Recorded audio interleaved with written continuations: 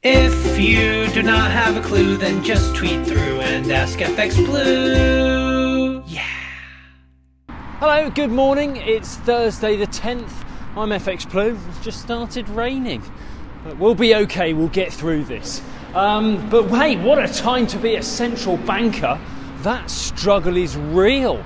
Trying to grapple with rising inflation while remaining mindful of how the old war in Ukraine could affect growth. It's all rather tricky stuff.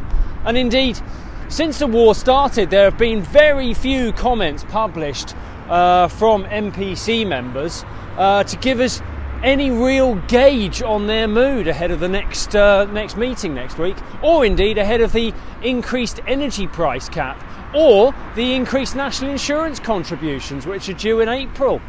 Leaves us guessing. Mortgage rates are rising though, and the fixed rate offers are getting shorter. That all reflects the view that rates are set to continue to rise. The question remains though, how much further? The oil price has moderated a little, but that still carries risk that it will rise further. Relations between the West and the Middle Eastern oil exporters are still difficult, especially with the Saudi Crown Prince. But Boris has bought us some time. He only committed to banning Russian imports by year end.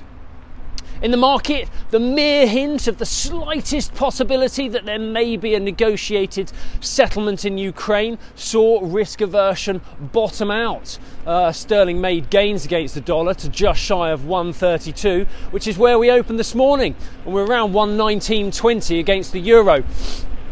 Over in the US, it's a similar story with the central bankers. Fed members are largely keeping radio silence over what size rate hike we'll see next week. Non-farm payrolls have delivered upside surprises these past 2 months, but job vacancies remain at historic highs. There were close to 11.5 million job vacancies at the last count, and this is causing a level of wage inflation that the Fed is naturally concerned about. So the debate still rages between 25 basis points or the full 50.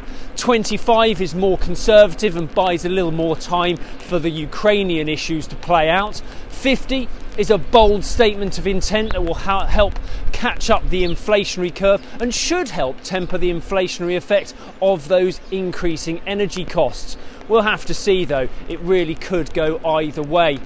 The recent dollar rally calmed down a little yesterday, ever such a little, as a little bit of risk appetite returned to the market. The dollar index fell back to 97.85, and those predictions that we may see 100 now seem a little premature.